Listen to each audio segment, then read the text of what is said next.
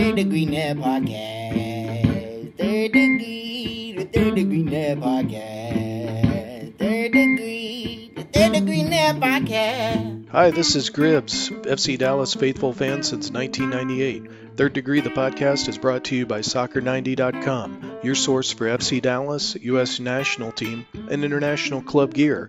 Check out all the latest arrivals, including new club gear from Borussia Dortmund, Chelsea FC, PSG, and more. Remember, Third Degree listeners get 20% off at Soccer90.com with promo code Third Degree.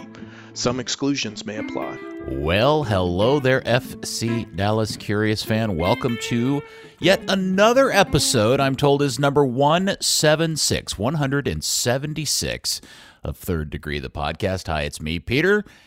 And here he is, Dan Crook. Howdy, Dan. Hello. Okay, hello. And your hero, my hero, everybody's hero, editor, founder of ThirdDegree.net, Buzz Carrick. Come in, Buzz. Howdy, Peter. That's too many words. D indeed. Yeah. Well, guys, I was not anticipating this particular episode to be as joyous or as fun-filled as it is, but looky here. I don't know what happened, but that went from being kind of a dull thing into something pretty exciting in very short order as Dallas travels all the way to Minnesota in a very important game on the road and gets a win. And not just a win, a 3-0 win, 3 goals and a shutout. Oh my gosh, good times. Shout out. Well, for Peter, for a second there, I thought you were going to start with your congratulations to Oscar Pareja winning the U.S. Open Cup. I mean, I thought that was your. It's way more exciting than you anticipated, but I guess that's not where you were going. No, I was not anticipating Dallas going to Minnesota and winning 3-0. Yeah, well, it's a surprise, but that's exactly the MO of what this team does on the road, right? We talk about it, 55, 60 minutes of killing the game, and then they put the accelerator down, and that's exactly what happened in this case, and that seems to be the way they go at teams. The real positive in this situation is that Minnesota and their low block counter has been a thing that's given Dallas problems in the year or two that we've seen lately.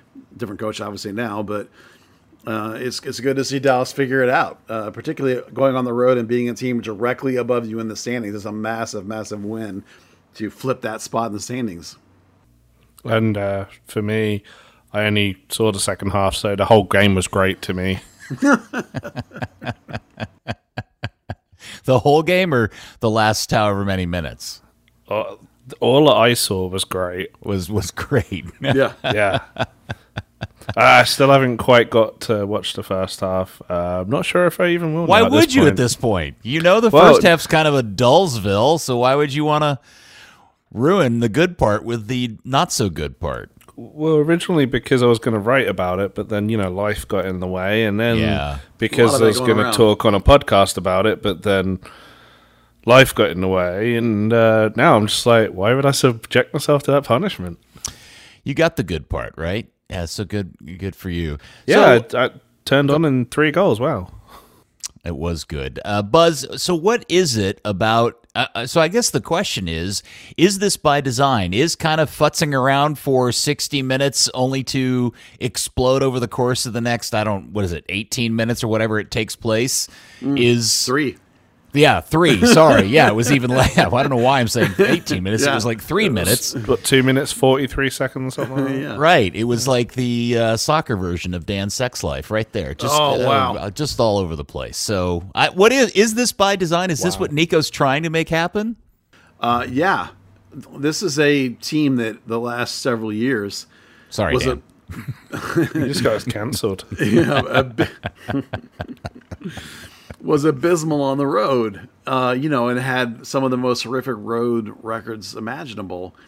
So this year they've taken this mentality of, killing games as much as they can and keeping them as tight as they can and giving themselves a chance on the road. This is a MO we've seen all year when they go against what they consider to be a good team. If they're going against a really bad team, they'll play a little bit more. But against these good teams, which Minnesota is a top of the half of the league team for sure, they will attempt to stifle as much of the game as possible and then shorten the amount of time they have to play really well in order to take the result home. This is definitely something they do on purpose. It's different than how they operate on the home field, and it's a thing that makes them capable of beating any individual team on any one individual game on the road. It's exciting. So where do we take a measure of where Nico has this team at this point? I mean, we could talk more about the game specifically, and I'm sure there's probably elements or moments of the game that you want to discuss. But what I'm really fascinated by is now we're 4 games away from the playoffs. They have significantly ensconced themselves in a good position to get a home game for for the playoffs, at least in this moment, right? And so I guess this has been, we've all predicted this was going to be a team that was going to battle for a playoff spot, but they're in a better position than that, at least in this moment. Are we feeling more confident, Dan or Buzz, that this is where they're going to end up, is somewhere in this 3rd, 4th place, or, I don't know. Go ahead, Dan. A little more confident than in the week. I think the RSL draw made it so that what you wanted to be a tie on the road became one really needed a win on the road, and they actually managed that in a tough place to go. Look at the table. Suddenly those games in hand everyone has, 2's become 1, and suddenly everyone's, except for Minnesota now, more than 3 points behind. It kind of is a case of, Dallas is in a great position for 4th if they just keep up doing what they're doing. But okay, fair enough. But let's look at the record of the games of late. They beat Philadelphia at home, which was a fantastic win, and then they immediately turn around and get trashed in their worst performance of the year. And then they follow it up with a pretty mediocre performance at home against Real Salt Lake. And then we get this, which is one of, I don't know, Buzz, is this their best performance on the road this year? Probably. So what is Nico's team? Which of these 4 games do you think they most likely are? Well, the Philadelphia result is fantastic. I think that's a really good indicator. The Nashville game is, a lot of that is a big letdown following the big win. The RSL is a better team than you think, so that's a tough game, even if it's at home. Dallas is firmly entrenched among the second tier of teams in the Western Conference. Clearly, LAFC and Austin, based on results, it's easy and measurable, are in a different group. They've put themselves separate. So you can argue that Dallas down to Portland is separated by 4 points. All those teams in the playoffs, and LA Galaxy probably consider themselves in that conversation too. The West is a really good conference. Those teams all together are fairly quality. Dallas has some problems still. There are some flaws in this team still. It's not a finished product by any means. It's probably ahead of schedule. I think a coach would admit, if he was being honest. The defense is held together better than they probably expected, to be fair. So this is a team that can compete, again, with any team in the league. The way they play good defense, the way they can shut down a game, makes them able to win any given individual game. They put themselves in a really good spot, and their the remaining schedule puts them in a pretty decent spot to get a home game. And when you're among the second tier of teams, when you have one home playoff game, that gives you a really good chance to advance. And then you're going to have to get a little luck. You're going to have to get a good road performance. You're going to have to get a little road mojo going to try and get a result at one of the locations of one of these really good teams, more than likely. Maybe even 2 of them, depending on how the breakout happens. So, Dallas is not yet one of the very top elite teams in the league. But I think they've done enough to earn themselves a home game. And that's going to be worth a lot in terms of trying to do a hunt, as I like to call it, which is get in and give yourself a chance. So looking back at the Minnesota game, I'm sure we were all a little freaked out when we started to hear that Hedges had not made the trip due to, is it a knee injury? Knee. Yeah. All right. Maybe you'll have an update on that in a second. Is the best part of the game to come out of the game the performance of Tafari on the road in a start going a full 90 minutes? I actually think it's the second best thing. The best thing is actually the play of Sebastian Lletget, who was absolutely insanely good. Legette's game didn't shine through because of Jesus with the multiple. Well, I call it multiple goals with the Jesus's production performance, but the numbers for Lletget were just off the charts quality, and cementing that spot in terms of Lletget as perhaps the greatest midseason addition this club's ever made mid-season. That's actually an interesting conversation, but I think you're probably right. I mean, off the top of my head, that's what I got. I mean, I would have to sit down and look at it, but it's certainly in that conversation if it isn't. But also, Tafari, phenomenal performance. There are some things that he needs to work on, but I talked to Coach about him specifically this week, and Coach said that he's really progressed in the areas that he, for this particular coach, are a weakness, which is the game reading, the passing composure. Not just can you hit a long pass, which he can, but can you make it at the right time under the right circumstances? Can you dribble just a little bit to get yourself a space? He has all the physical tools. A relatively inexperienced player, though, in the sense he didn't start for many years in college, and he didn't start since he's come out. So a guy with a lot to learn still, particularly for a coach who likes very heady, soccer smart kind of players. But, I'm sure if we broke down Tafari's game in this particular game against Minnesota, there'd be micro moments that we don't like or small things where a mistake was made. But overall, in the sense of you're filling in for Matt Hedges, I didn't see a cohesive fall off at all. I saw the defense hold together in a good way. And that's really exciting going forward. If Tafari has given himself a chance to be a center back starter on this team, because of Hedges' age and Martinez's physical issues or whatever, and lack of pace, it's an interesting question going into the winter, and I think he's really done himself well here. Matt Doyle was writing his weekly kind of recap of the weekend, and he spent a specific amount of time talking about Lletget and Pomykal and Nico's decision to swap them from right to left and ending up with Lletget on the left and Pomykal on the right, and why he thought that's something that has been such a huge improvement in the club. And I thought maybe this would be a good opportunity for you, Buzz, to kind of explain that, or tell if you agree or disagree, or why that is or isn't working the way the Doyle's trying to claim it is. I didn't read Doyle's claim, so you might have to tell me what he claimed. What I can tell you is that the last time that they did that, it's for a very, very specific reason. The last time they flipped Paxton and the other midfielder, I think it was Brandon at the time, was they were playing a team that ran a sort of a mid-shape, a high defensive line, if you will, so that there was space behind them. And the keeper on that particular team wasn't necessarily a super aggressive keeper, so they switched them because they wanted to have Paxton be able to sort of, and Brandon on the other side, lob these balls in that would sort of go over the defense and then die, so that out like right behind the defense, so that the opposite wings could make runs onto those balls. So it was a very specific, articulated reason. Ordinarily, he likes it the other way around, with Paxton on the left because he's left-footed. So I did not ask him specifically about the Minnesota game. Mm-hmm. So, but I would bet you, if you did ask him, that it would be for a very specific tactical reason. Now we will see if that reason going forward is a macro reason, in the sense that whatever Doyle was talking about is correct, that it does work better that way.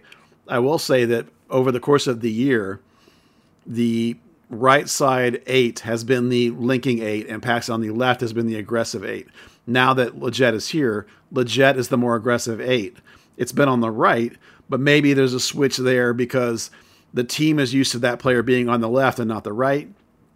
But just 2 weeks ago, Ariola talked about how great the right side was working with him and Lletget and Ima Tuamasi. So one game is not enough of a sample, because this coach will tweak things like that game to game to game. So we'll see if this is a trend that sticks. If he continues to play Paxton on the right and Lletget on the left, that'll be something we can really dig our teeth into as we go forward.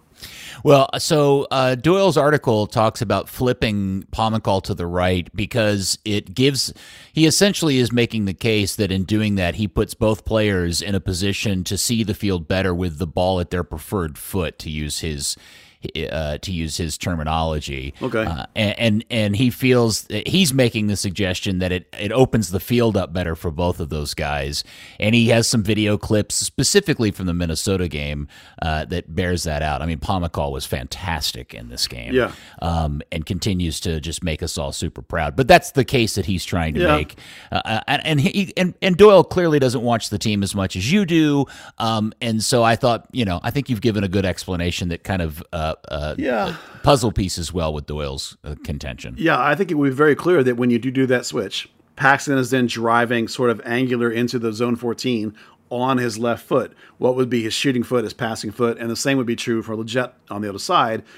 It's, coming in to that same angle on his right foot.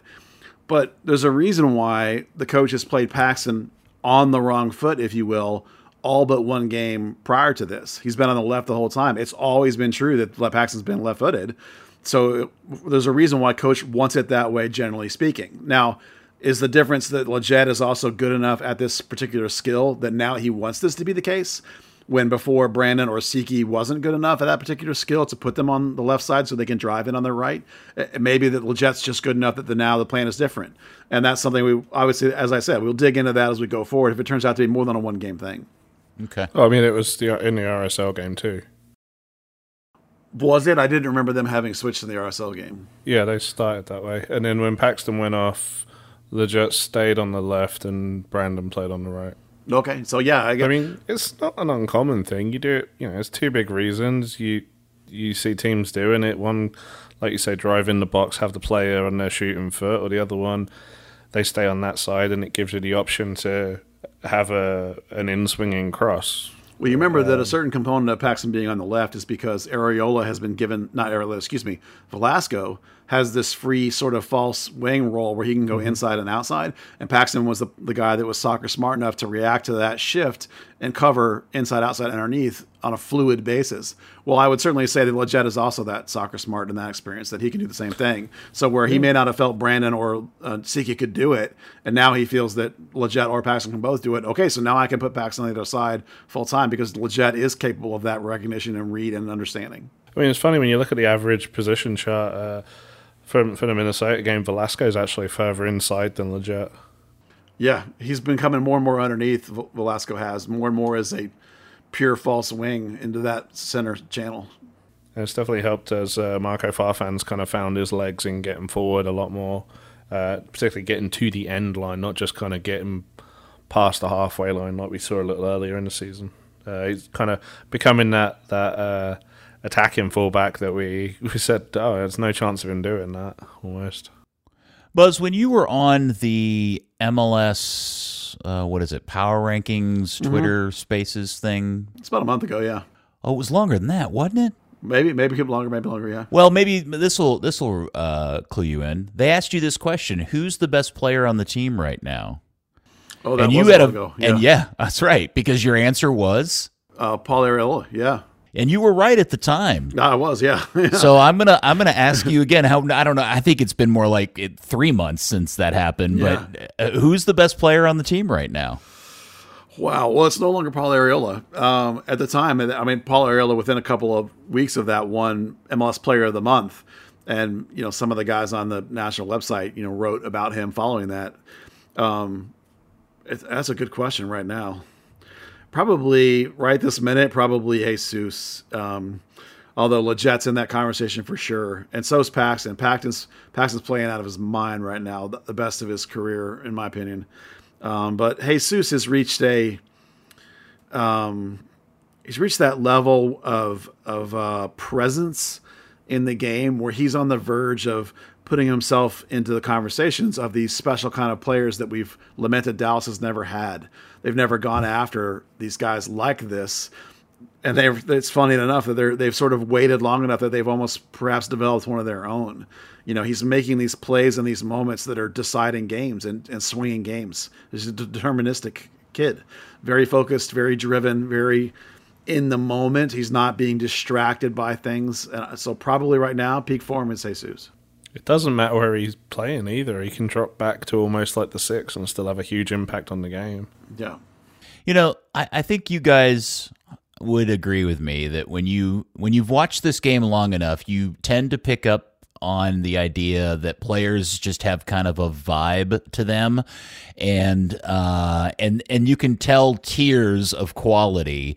And I don't know until with Jesus at this moment, despite some really good players this academy has churned out, and Weston is one of them. Although I can't attest to Weston's quality specifically just to Dallas, because I think a lot of that came once he went to Germany. The base was there from Dallas, but the real stuff I think happened once he went to Germany. But with Jesus, I really feel like we have our very first homegrown that when you watch him play in Major League Soccer is very clearly on the precipice, if not already past it, of like, yeah, I'm playing in a league that I'm already better than. Yeah, he's close. When he was in the academy, in my opinion, Paxton was always the talisman in that group. He was the guy that took all the attention, commanded all the eyes. Jesus was a good player, but it was always Paxton that everyone was drawn to. And while Paxton is an extraordinary good player, it's now Jesus that's become transcendent. He's become a personality. You see him doing these things on social media, whether they be photo shoots that have unique styles or doing features about himself wanting to be this other thing. He's become no longer a kid, man. It's part of being this level of player is knowing who you are and being comfortable in your own skin. And for Jesus, a lot of this has been the shadow of his father. And so for the first time now, I think when you watch him play, he's passed up his dad in terms of his impact and his ability. The league is better now than when his dad was here. So I think he's emerged, if you will, from this developmental phase of his game and his life, and he's become this iconic player for this club in the last year. So it's a guy that, as you say, Peter, it's right. It's a guy who's become one where he can do what he wants when he wants to do it. The game is the opening for him. He can see it faster than anyone else is seeing it around him. This is the kind of play that if he was at a lower level, you'd say, okay, time to move up. And so I'm sure someone soon will be saying to this kid, it's time to move up. And a lot of that may just come with whether he accomplishes what his goals are here at this club. Well, and what happens in November and December in Qatar, because yes, if he has any kind of performance in the course of those 4 weeks, all bets are off. You mentioned something there real quick about his dad, and I think it's fair for me to say that a lot of people that listen to that are subscribers to your Patreon or listen to this podcast, I'm not sure what percentage of them were followers of this club back when Jesus' dad was really the driving force of this club, right around the turn of the previous decade. Good Lord. God, that's such a long time ago. I know. And I now that I really think about it, I know he's passed him statistically in many ways, but we've been here, Buzz, for both of these things. Jesus has passed his dad now in terms of status within this club, and I had never thought of it in that way until just now. Yeah, his dad had less help. The Cup Run team. Oh boy, did he ever! Yeah, the Cup Run team was the best defensive team this organization's ever had. Was defensively just lights out, but offensively had next to nothing. And his dad took a heavy beating, was fouled a lot, but carried the team a lot.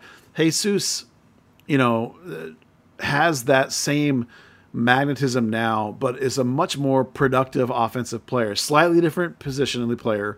David was more of a deeper, pure, more like a that old school 10 that was sort of right under the striker, whereas Jesus we think his best spot's an off striker like Jason Christ. So there's a slight difference there in terms of the goal production that's going to come. Certainly when Jesus is playing as a 9, but I think that even though David Ferreira was a league MVP, I think a lot of that was because his team was really good and he was the best player on his team, whereas Jesus now is producing both goals and assists and is having a volume impact on the way the team plays forward.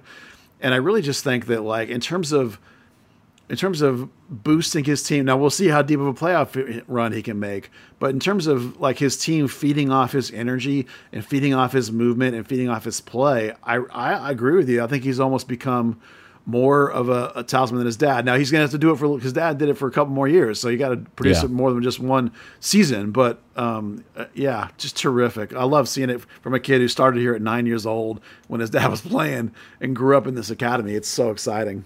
Yes, and makes you feel super old too. That too, yeah. Dan, were you here back were you around during the David times? I don't remember. Yeah, I was here for his last 2 years. Yeah.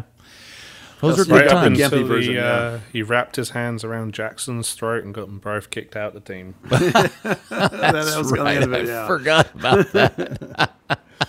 Yeah, David was never really the same after that bad injury. He did not come through that well. He did not, and was still limped around a lot after that. I mean, he played for another decade, but see, he just retired like 2 years ago. It's unreal. That's true. Yeah. But he took a beating. Jesus, that's another quality Jesus has. Jesus is better able to avoid the beating that his dad took. His dad was a little more of a bulldog strong guy and would take hits. Jesus dodges and ducks them and slides and takes less of a beating, which will allow him to play longer probably. Yeah, I maybe I'm remembering this wrong, but my memory is David was a shorter, more squatty, muscular build versus Jesus is kind of, more slender build. And they don't really look that much alike either, at least the way that I remember them. No. So his brother looks way older, more like his older David. brother does. His brother looks like his dad? His younger brother. Yeah, it looks more like they've got the middle brother, haven't they? Yeah. Wait, Sebastian? Is that the kid that's playing in the academy? His name is Sebastian Ferreira? Is that what his name is? Santiago. Sorry. Is Santiago the one that looks like David? He does more so, yeah. Yeah, not as much as Jesus' older brother. There's an older brother that's looks as a dead ringer. He actually showed up in training one time, and the team put out a photo, and I'm like, "What is David Ferreira doing back training with FC Dallas?" And they were like, "No, that's Jesus' older brother." I was like, "What? What are you talking about?" I mean, he's a dead twin for David. It was crazy. It was about 4 years ago, maybe, when shortly after Jesus had signed. It was the most ludicrous thing I've ever seen. Huh. Well, it is fun to watch. That is, and I do think the question of who's the best player on the team currently is at least an interesting one. But it also is a good sign that it is a debate, right? Like the fact that it isn't clear cut that somebody is, and Sebastian gets a lot of acclaim just because he's coming from another place, and there's a lot of interest from the fact that he switched teams middle of the year. Jesus, obviously, with his national team connections. But I'll be damned if I wouldn't put a vote in for Paxton, who continues just to live up to all of the promise and hope that we had for that kid. There's really some amazing soccer he's playing. The only unfortunate part is that it doesn't show up in the stat sheets that everybody looks at on a week-to-week basis. It's only for the stat nerds that really dive into the minutia stuff to see just how well that kid is playing. Well, we saw the other day when Paxton came out how the wheels came off really quick. What a big deal he is. By the way, just in case you thought I was nuts when I said that Legette's numbers were off the charts, he played 90 minutes against Minnesota, 100% passing over 90 minutes with 2 assists. That's and 3 key passes. That's insane. For a guy that's playing like an offensive, like free 8 kind of role. That's ridiculously, I mean, he was on fire. But yes, Paxton is, it's not just what he does with the ball. It's the way he carries himself. It's his engine. It's his relentlessness. It's his never, ever, ever stop motor. It's his vocality. He's very vocal. He has all the qualities you want in a captain of a team. I think someday he'll be captain of this team. He's just got everything you could possibly need in that role, and people just follow that kid into battle. He's really young compared to some of these other guys, and even older players look up to him and listen to him. He orders people around on the field and in practice because people recognize what he is and how important he is to this whole team. And then the other thing I was interested in, Buzz and Dan, whoever wants to talk to this, is the fact that the game in Minnesota, I was somewhat surprised, but also relieved to see that Cerrillo held his position and he didn't put Facundo in to start on a road game, right? Because this was the whole grind it out methodology. I talked myself into predicting that it would be Facu because of that, but I think if you looked at I'm glad to see myself. I was glad to see that with as you're saying, Peter, that with Edwin's work over the previous 5 games or so, which I think has been really quality, that he held that spot. The kid has every time we've pointed out like a deficiency in his game, he then works on that deficiency. And the one we've talked about lately is where he had not been showing himself and putting in good positions to help his team build out. Facu does a better job of that. The ability to create space and relieve the pressure from his own defense. Well, Eban's been working on that. He's improved on that. He's gotten better on that. I was watching training this week, and he is very, very active without the ball, doing that very thing. Clearly, they've identified to him that was a deficiency, and he's worked on it. The guy's in great frame of mind right now, just in how he's carrying himself in training. He looks really bright. So I was really, really happy that they stuck with him for his development's sake. I was really happy they stuck with him once Facu comes back, because Edwin is a guy that needs faith. He needs to be built up. He needs to be told he's good. You know what I mean? He's not a guy that responds to getting ripped. Everyone's different. So in the case of the development of that kid for the future, sticking with him right now, I think is phenomenal. And he's responding, I think, with his play. All right, Dan, I'm going to turn to you and let you answer this question first. With another good, if not great, performance from one Alan Velasco, and we're starting to see these with a lot of consistency, are we going to figure out that what we're learning about Velasco is that he's just a different player than maybe we were originally sold or we thought we were getting? Or B, did he come to Major League Soccer and figure out quickly that he was going to have to change his game? I think he's figured out quickly how to change his game. We saw certain aspects of it on tape from Argentina. You talk to players and they're like, he's figured this league out. He's adapting, he's evolving. It's not, oh, we've figured out how to bring him into games or anything like that. We knew obviously he was a player that could play out wide, not necessarily as a winger, but a essentially creative player, and he's just taking that next step of where he is as a player that can come from the outside onto the inside, affect play really on both flanks from that central position, and just run things around him. You have any different thoughts on that, or Buzz? You want to support Dan in his stance? No, I agree completely. Actually, I think that what happened in terms of our expectations was the highlight reels. Right? We know you can't really scout people on highlight reels, and his highlight reels were all one-on-one individual stuff. So we were expecting that to be what he was like all the time. And I definitely agree with Dan that I think he got here and tried that, and realized he was only getting 1 out of 5 or 6 dribbles successful, and was turning the ball over all the time, and really quickly realized, okay, I can't do that. And so he then took time to figure out, how am I going to play?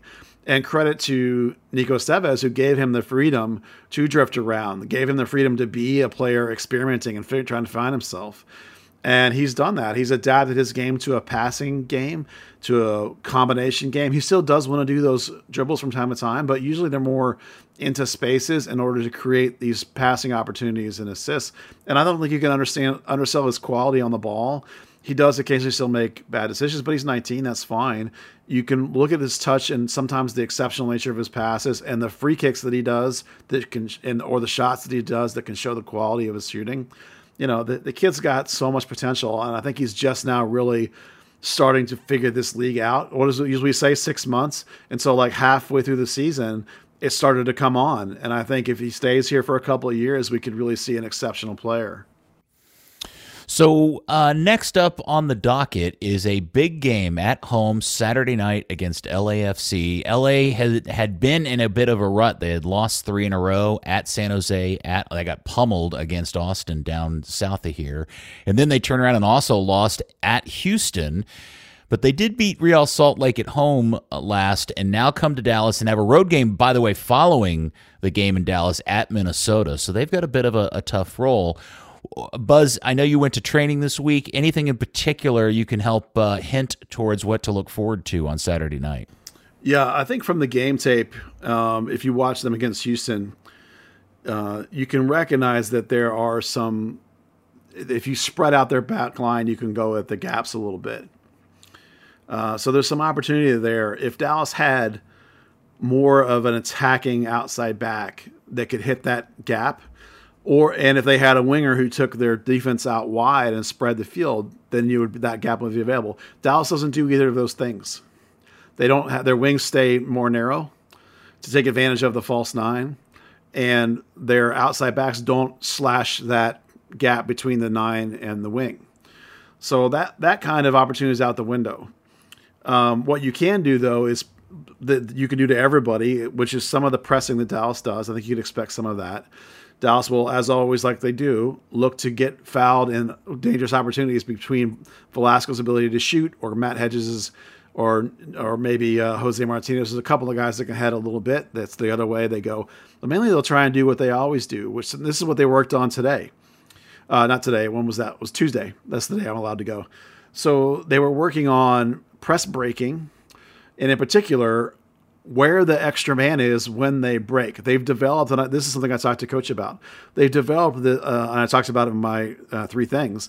They've developed this ability to sort of mash the accelerator once they pick the ball up. It's what people talk about worldwide, transition game. When you get the ball back, you want to attack quickly forward. Now, Oscar Pereira's teams used to do this, but that was a little bit more direct. Nico's teams get forward in a hurry, but the ball is quick on the ground, and it's pass, and then Jesus is on goal. And you saw that against Minnesota, and all 3 of those goals, that's exactly what they did. They have the ability to turn on a dime and mash this accelerator and catch you off guard. So that's where I think you can look for them against LA to try and take advantage of that. And look in particular for when LA presses, when they defend you coming out of your end, they sort of set up a little bit like Philly. Philly plays a narrow diamond, right? Where they have 2 strikers and a 10, and then they have 2 8s and a 6. It's a narrow diamond. So even though LA actually runs a 3-man front line, they drop their 9 back behind their front 2, and they press with their wings. So in a way, it'll look a lot like defensively like Philly. Well, they did well against Philly with this very thing, this mash the pedal and go, this finding perhaps the open guy, the guy that's not being covered as the team rotates like they do, because Philly likes to rotate towards you at midfield. The other guy is off on the other side. So look for that. Look for the rapid transition game. Look for these quick switches. Look for them to try and make opportunities when they break lines, and this is where Jesus checks back is a big part of this, whether it's the line they break from the backs to the mids or from the mids up to the front. When those moments happen and they get transition, that's where you can try and take advantage of LA, because you can get quicker on them than they can get on you. Now, the problem is, of course, that LA is extremely talented all over the field.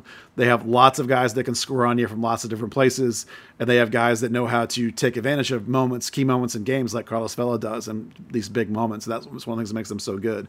So make no mistake, it's a very difficult opponent, but you have a better shot in your house than you do in their house for sure. They're roughly 500 on the road, and they're 1 loss all year at home. So your chances at home, as your house, you're going to have a chance. So I think Dallas will do like they always do, which is try and muddle the game up a little bit and take their chances when they come with this acceleration that they've developed. Well, what's interesting is it's really the last game of the regular season against an opponent that's going to be, I think I'm correct in saying that's going to be, because the last 3 games is at San Jose, at Colorado, Kansas City. Those 3 teams aren't likely. No, they're out. 3 of the bottom 4, yeah. Yeah, so, if you can get anything, and especially if you got a win at home against LAFC, man, you have really, really set yourself up for a fantastic end of the season, because not only do you have an easier schedule, Nashville below you, they have LA, then they have to travel to Austin. Houston's their easy game, and then they end the season at LAFC. I think as Dan was trying to imply, the win in Minnesota really put themselves in a good spot because it put them up to 3. Yeah. It almost means this LAFC game doesn't really matter, other than it's a good chance at the end of the season to prove who you really are. And are we really in this class? And if you are, fantastic.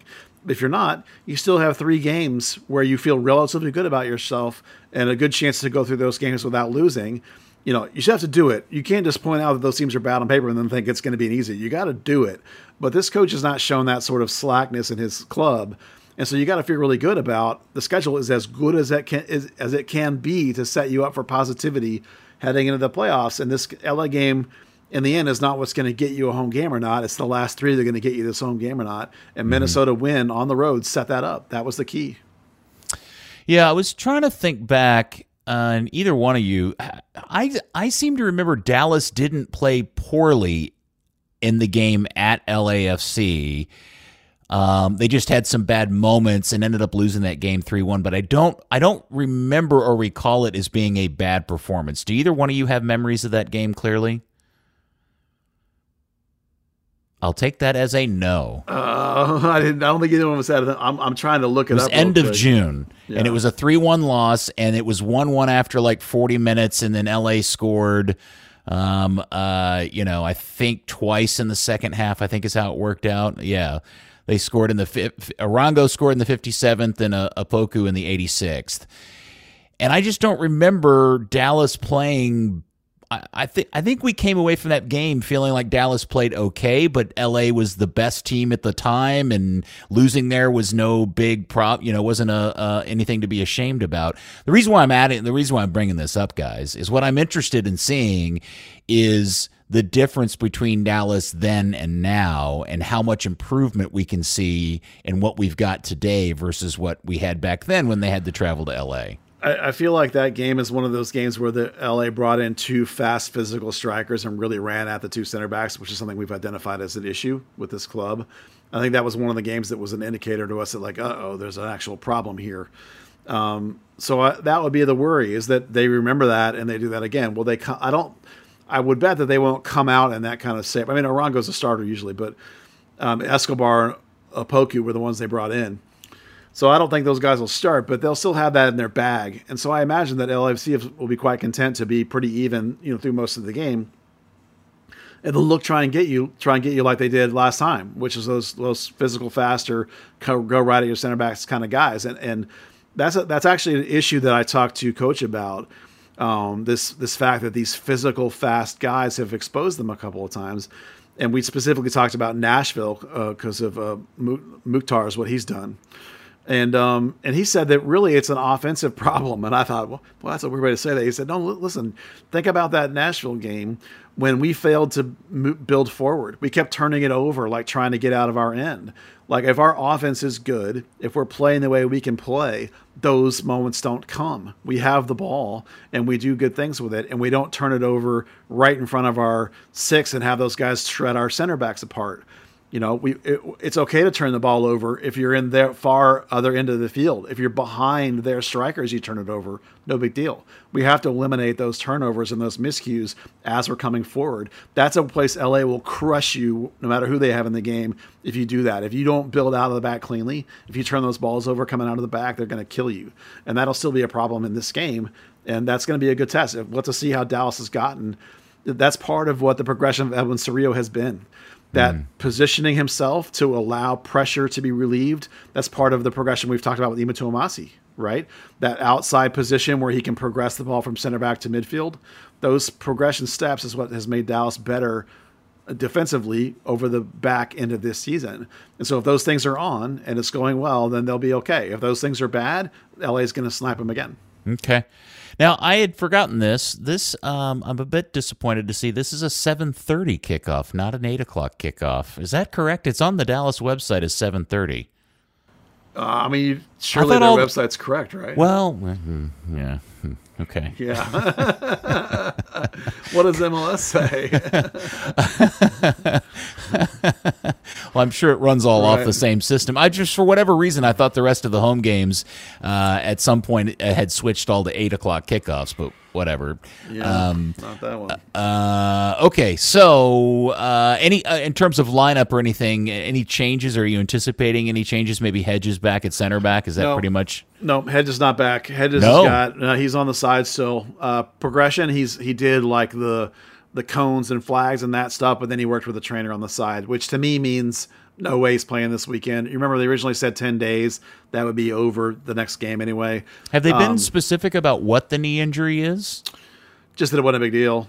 And, the fact that he's already running around out there and doing cutting stuff and kicking a ball means it's not a big deal. Okay. So it's just the fact that on Tuesday he was still doing that. Now, it is Hedges. So if Wednesday he was cleared, based on what I saw, I'm gonna say no because the time frame matches up with what they said. I don't think he's back for this one. Tafari is fine. He's perfectly good enough to handle this one game in the middle of the regular season. It's not a problem. You don't want to get Hedges hurt and then have him out for the whole thing. That's even worse, right? So otherwise, I think with 4 games left, this coach will not change his starting 11 anymore. I think and there's no more Wednesday games. They front-loaded their schedule with the games on Wednesdays and the games in international breaks. They have the Tigres thing, so their guys will get a little runabout. That's about it. It won't be really intense. So you basically have 4 games. You're going to get your standard lineup. That means it'll be Sarria the rest of the way, I'm sure. All those other guys will be the same, I'm sure. It's pretty locked in. It's pretty dialed in. It's pretty short bench. He knows the team he has. He's not going to mess with it now. Okay. Well, it does seem like a tasty matchup, and it'll be a good one to watch, and hopefully there'll be a nice big fat crowd there again. I don't know if it's one of those special theme nights or not, or they've got robots flying around in the sky or whatever they do to get people to show up, but hopefully it'll be a good crowd no matter what the cause. Let's see. So the other thing, Buzz, is you have been writing a lot this week, kind of revealing or discussing all the different academy rosters. Yeah, there's the brand new U16 team, which is kind of cool. It'll be interesting to see how that one breaks out in terms of the roster. They're the only academy team that runs a U16 team now, and they're one of the few teams that runs a U19 team, both of which go to show that they're interested in developing players beyond the professional game. They want to help everybody in their academy reach a higher level. That I admire that. I think it's really good. I think there's some guys that are going to be U17s this time that did not get enough playing time last year because there was no U16 team available. I think that's a nice progressional idea. The one interesting thing about the rosters that they gave me is that they all are 100% divided by year. Like last year, because of the lack of 2004s, there were like 12 kids that were underage playing on the 19 team like all the time. Well, this year it's back to normal, at least initially. Like every kid is listed 100% on the class that they belong with. Now we know FC Dallas doesn't quite function that way. There will be guys that will be shifting all over the place based on the idea that they're always promoted to the level of that they can handle. The interesting thing will be North Texas. I had a conversation with several people lately, but including Nico, about the gap between the first team and North Texas, and how they in particular, and you can see this through their choices. The guys that play with North Texas are the ones that basically are with North Texas full time. There's the only one that kind of moves between is Bartlett. He kind of trains with Dallas during the week, but then it goes and plays with North Texas. But the other guys are all down there just basically for this season. Antonio Carrera goes back and forth too. But when you look at guys like Khalil or Thomas or guys in that, or Eddie Munjoma. Hey, wait, is Thomas Roberts still alive? Yes. Okay, just checking. He was in the team picture they put out today. I thought for sure they were going to kick him out of it, but he was in it. Holy cow! Yeah. So there's still they recognize there's a little bit of a gap. He wasn't specific, but some of the guys they've asked to go on loans have declined and have said they're going to stay here because they want to train with the first team. I think it's a really bad idea because playing matters more than anything else. Nicky Hernandez was one, obviously, that said yes and went to San Antonio. Good for him. But, overall with the Academy, it's going to be fascinating to watch how many guys move up to the first team, how many guys shuffle up and down through these various teams. And the one massive overwhelming trend is this idea of recruiting. Some of the teams have as many as 8 or 9 new players in them. They've massively gone out and recruited hard. FC Dallas has this summer, which is the off season for them. They have a new head scout as of a couple of years ago whose name is Christian Espina. I looked it up because last time I didn't know who it was. So if you look through those rosters, if you're interested in the academy, you'll see these new additions, 5, 6, 8 on any given team, to really show, I think, that Dallas recognized that they had not done a good job with recruiting. I've been talking about this for a couple of years now, that they had slacked off in recruiting and that they weren't refreshing enough. They weren't bringing in enough talent. They weren't challenging kids up and down the academy. And there's been a recognition of that. So it's going to be a super aggressive year, it appears, from the people they've added. It'll be interesting to see what happens to my charts of players when I scout them and who I think will be in and out of the picture and how North Texas fits into all this, because this coach is adamant that guys aren't going to be signed he's talking to me about shrinking the roster and having less and less players on the first team and more players other places playing, whether it be North Texas or other things. So it's going to be a fascinating evolution as it continues here with this club. All right, so I guess that leads me to wonder, for a long time we've talked a lot about how the academy is not designed with a priority of winning games, but rather growing players and in theory, players they can turn around and make a profit off of. Yeah. But are these changes and their willingness to go out and recruit and some of this other stuff you're talking about, is that an indication that maybe that attitude is changing, that maybe they are now focused more on winning games? No. Look, in the context of any given game, you're obviously trying to win. What we talk about when we say that they're not focused primarily on winning is that they use their same tactics up and down the system, and they use their same tactics to play nice soccer, advanced soccer, progressive soccer, regardless of the circumstances. They don't do things like shift dudes around and do some crazy setup so that your 6'7" center back is now playing striker. They don't have everybody playing down to the lowest level they can. They play guys up. They play 15-year-olds at the 19s. They play 19-year-olds in North Texas, right? If you really only wanted to win games, you wouldn't move kids up ever at all. That continues to be the priority, as they move kids up, and try and get them progressive and playing at high level. You do see moments where there might be a big tournament where they might say, okay, this time these teams are really, really good. We can bring down these guys back down a little bit because the opposition is really, really good. So there's still some pressure there. And maybe now we're going to try and win those things.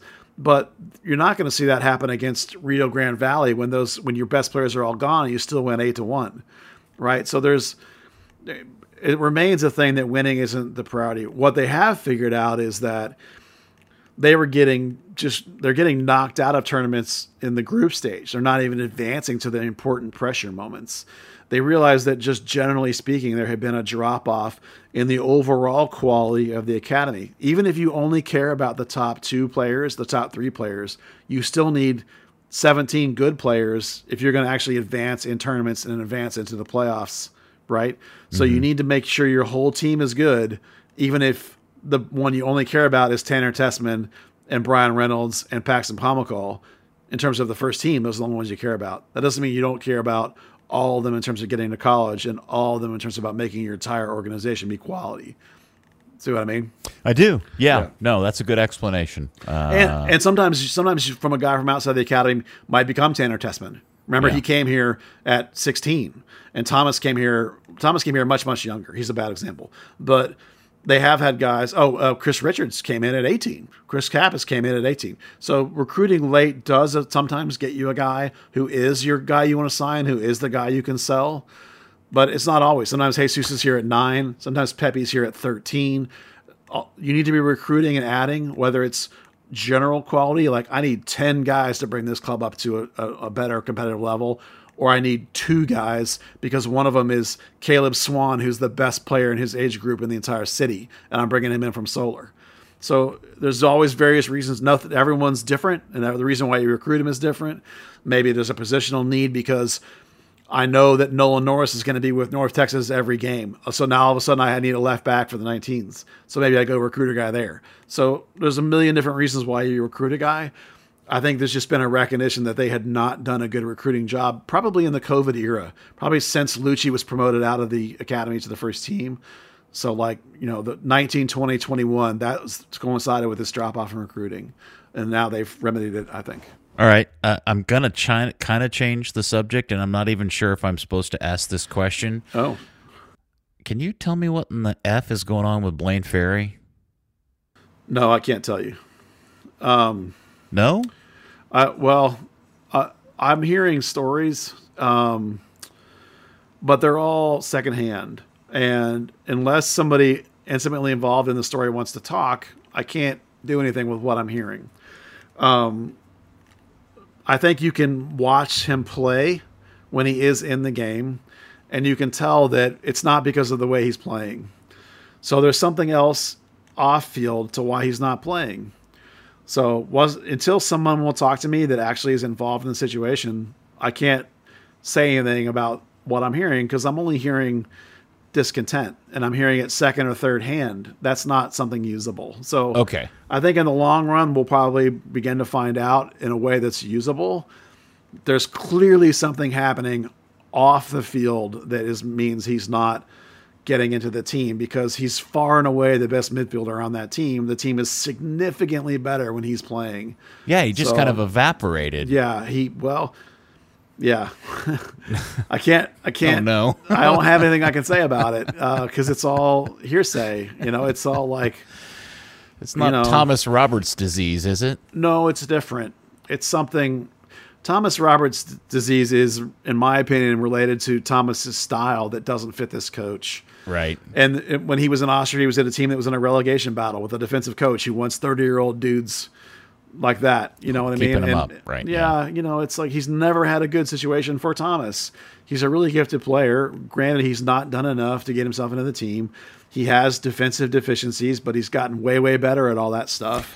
He's a pure 10 in a team that doesn't have a pure 10. He's not a dogged, grinder, like run through a wall like Paxton. It's a bad fit. This is something else. No. I don't mean to turn this into the Thomas Roberts thing. I don't pay that close attention to North Texas, but I pay close enough attention to notice that Blaine Ferry seemingly disappeared from the Ethernet or from the earth around that team until recently. And I happened to notice that you tweeted something about him reappearing in the lineup, and I thought, what's going on there? Maybe it seemed like a good time to ask you about it. Yeah, there was about a 2-week stretch where he didn't even make the 18 at all, which is nuts.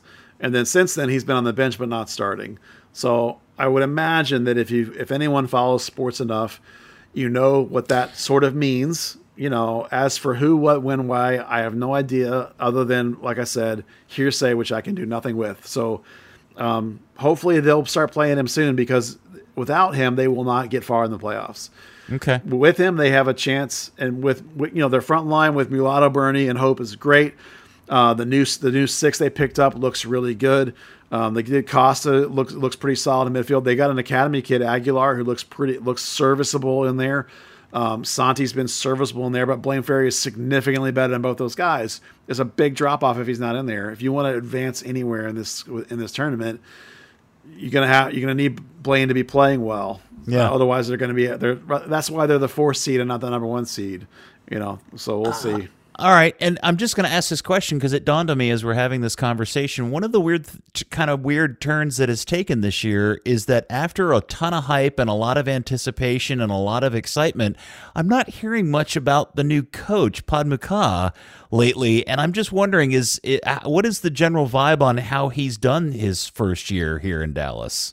I don't know. It's hard to say. I think that team doesn't get a lot of publicity. I honestly think that because the first team is so good that any other noise is getting drowned out.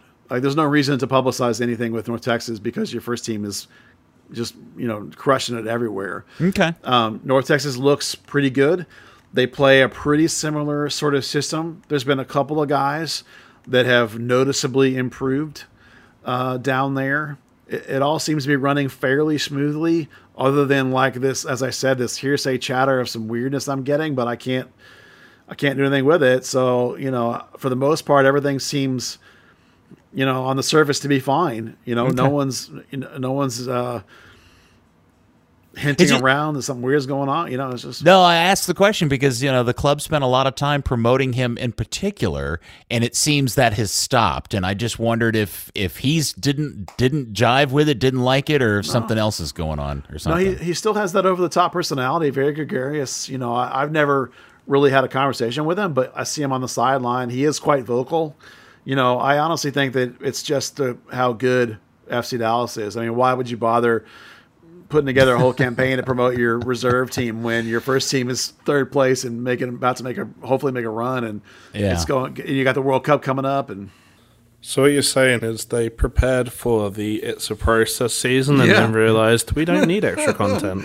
Yeah, I honestly think neither one of them has flat out said this, but I think both talking to Andre and Nico, it's like they look pleasantly surprised with how good everything was. I mean, look at this season.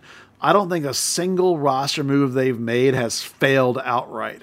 I mean, there's been moves that haven't been like gangbusters, Well, I mean, he didn't beat out Ema, but I don't know that he's a failure. They still use him. He hasn't been relegated to the outhouse or anything like Shun did. You know what I mean? I mean, like, that's if Nanu's the closest we have to a failed signing, that's pretty good season, right? So I mean, it's okay, fair enough. I think they're ahead of schedule of the process, and I think now that It's a Process looks almost ridiculous since they're in third place in one season. I mean, what a ride it's been! It's been such a fun season, and it's. Let us not get ahead of ourselves, Buzz, because we could go 1 and out in the playoffs, and we'll all be right back to feeling pissed off and unhappy again. So. I mean, if you lose 4 straight, you'll probably miss the playoffs. I mean, they're not clinched. Yeah, fair enough. I mean, it's like what are we sitting on right now? We're looking at Dallas on 46. LA Galaxy's on 39, so that's 7 points. So if you drop 4 games and LA Galaxy goes on a roll, or whatever. I mean, Portland's only 42, so it's like Salt Lake at 42, 4 points back. I mean, nothing is set in stone. Even Austin's not clinched. Only LAFC's clinched at 60 points. Austin at 51 is technically not clinched, which is crazy, but that just shows you how tight it is in that Western Conference at the top. Yeah. The other thing about North Texas that dawned on, I think you brought this up, was is there a chance they're not playing at Choctaw and Arlington because their deal runs out at the end of this season? I mean, there's a chance, but where else are you going to go? Right? I mean, you come back to Frisco, I guess, but that kills the whole trying to have a presence in the western half of the city bit. But can I ask a question about that? Yeah. Because they are over in the western half, and I have this, maybe my perception is wrong about this, it doesn't feel like they're making any kind of concerted effort to overly promote North Texas in that part of the Metroplex. They actually just signed a deal with the Arlington Soccer Association for that purpose. Yeah, I will say doesn't that seem weird to do after you've been there for 3 years? Or 2 or whatever it is? That's a sign that they're staying. Yeah, I think they probably just did the if you build it, they will come approach, just like everything else they've ever done. Yeah. Listen, I live a mile from that stadium.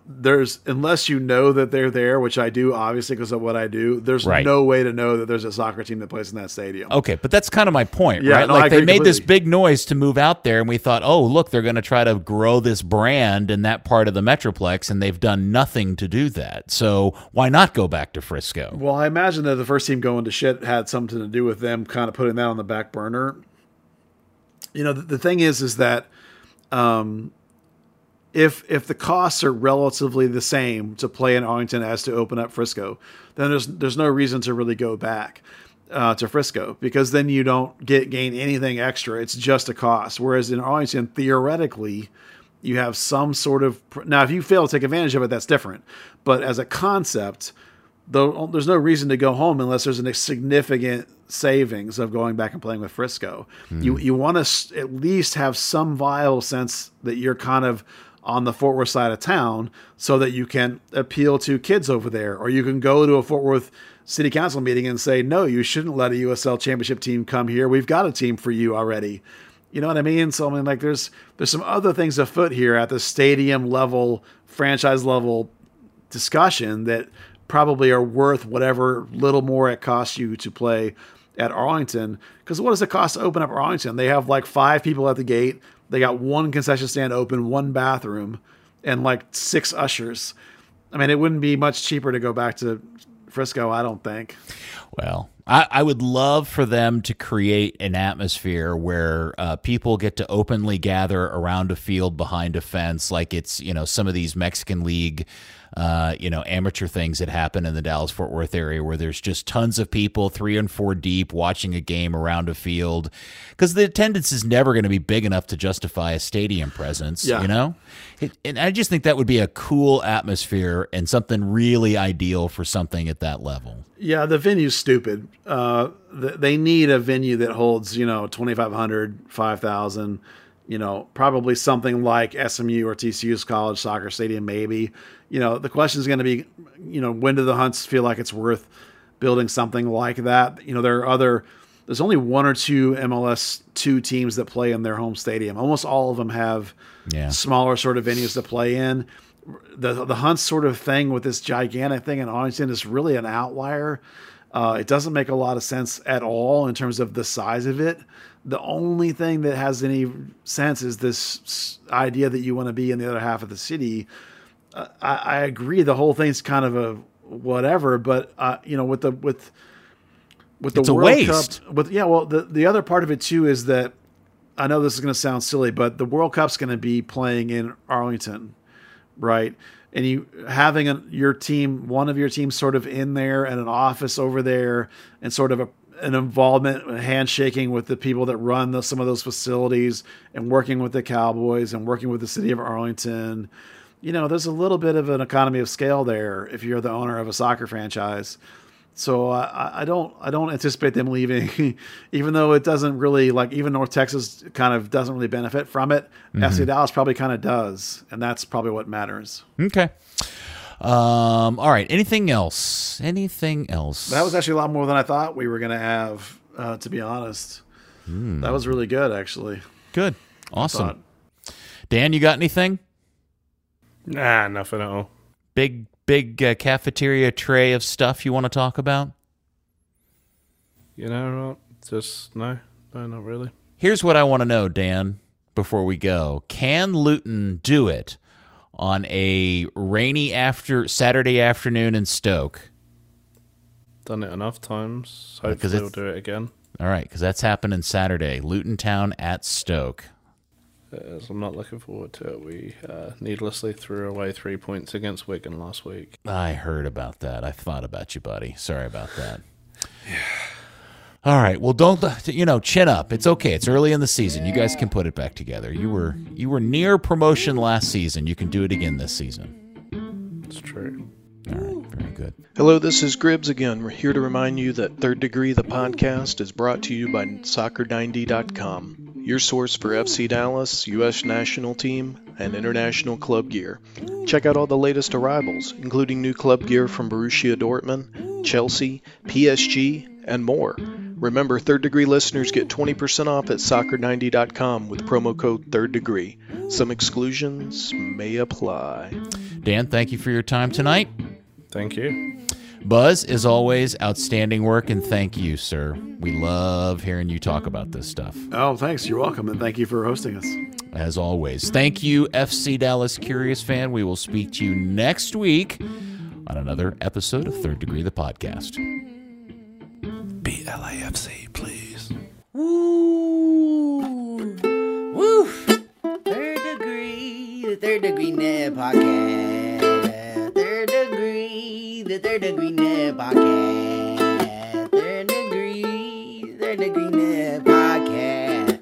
Third Degree Net Podcast. 25 long hard years, yeah. Buzz Carrick, yeah, the man. 25 years, you better be giving this man at least $5 a month. Patreon Third Degree, come on. Pay the man, it's the only comprehensive coverage of my fucking club that I love so much. Hey, come on, it's Third Degree or bust. Yes, give the man some money. Hey, Third Degree Net Podcast.